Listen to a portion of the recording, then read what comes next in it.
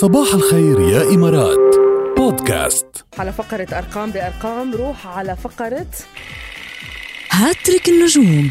يلا بين ما دردش هالكلمتين بتكونوا انتوا بعتولي على 7008 مين النجم اللي بدكن اياه يسجل هاتريك على هوانا. يعني بنلعب له 3 أغنيات متتالية ورا بعضهم، لأنه بعد في بالبرنامج أصلا هلأ 3 أغنيات، فبيكونوا لهيدا النجم اللي انتوا بتختاروه. بعتولي اسم النجم اللي بدكن اياه على 7008. هلأ ما تترددوا، هلأ لأنه نيكست بس خلص فقرة أرقام بأرقام رح نفوت بأول أغنية للنجم اللي بتكونوا اخترتوه. فبعتولي على 7008 مين بدكن هالنجم يكون عم يسجل 3 أغنيات على هوانا، بس ما يكون مكرر. يعني اللي كانوا معنا على السمع بالأسابيع الماضية ما ترجعوا تكرروا نفس النجم، غيروا شوي هيك لنسمع نجوم أكتر ونسمع أغنيات حلوة أكتر. أرقام بأرقام.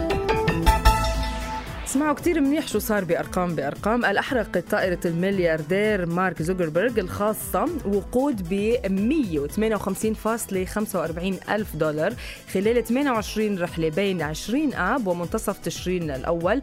هيدا طبعا حسب ما أفاد موقع خاصه بالأرقام.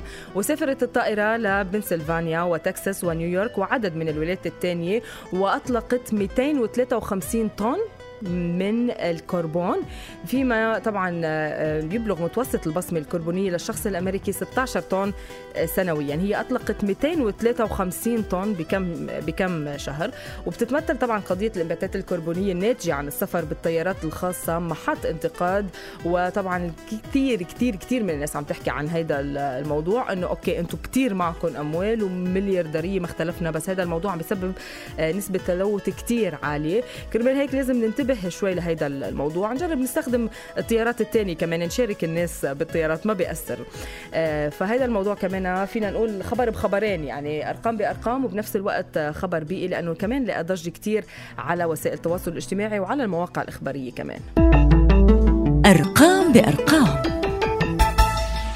اوكي رجعت انا على الاس ام اسات. اسرع اس ام اس واول اس ام اس وصلت من ما بعطي الاسم، من رقم بخلص ب32 عم بيقول عبير نعمه.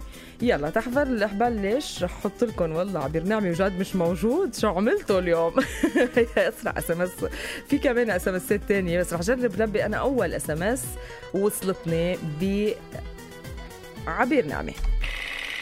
هاتريك النجوم. ومنبلش بالجديد تبعها، لأنه الجديد كتير حلو بصراحة، كتير حلو،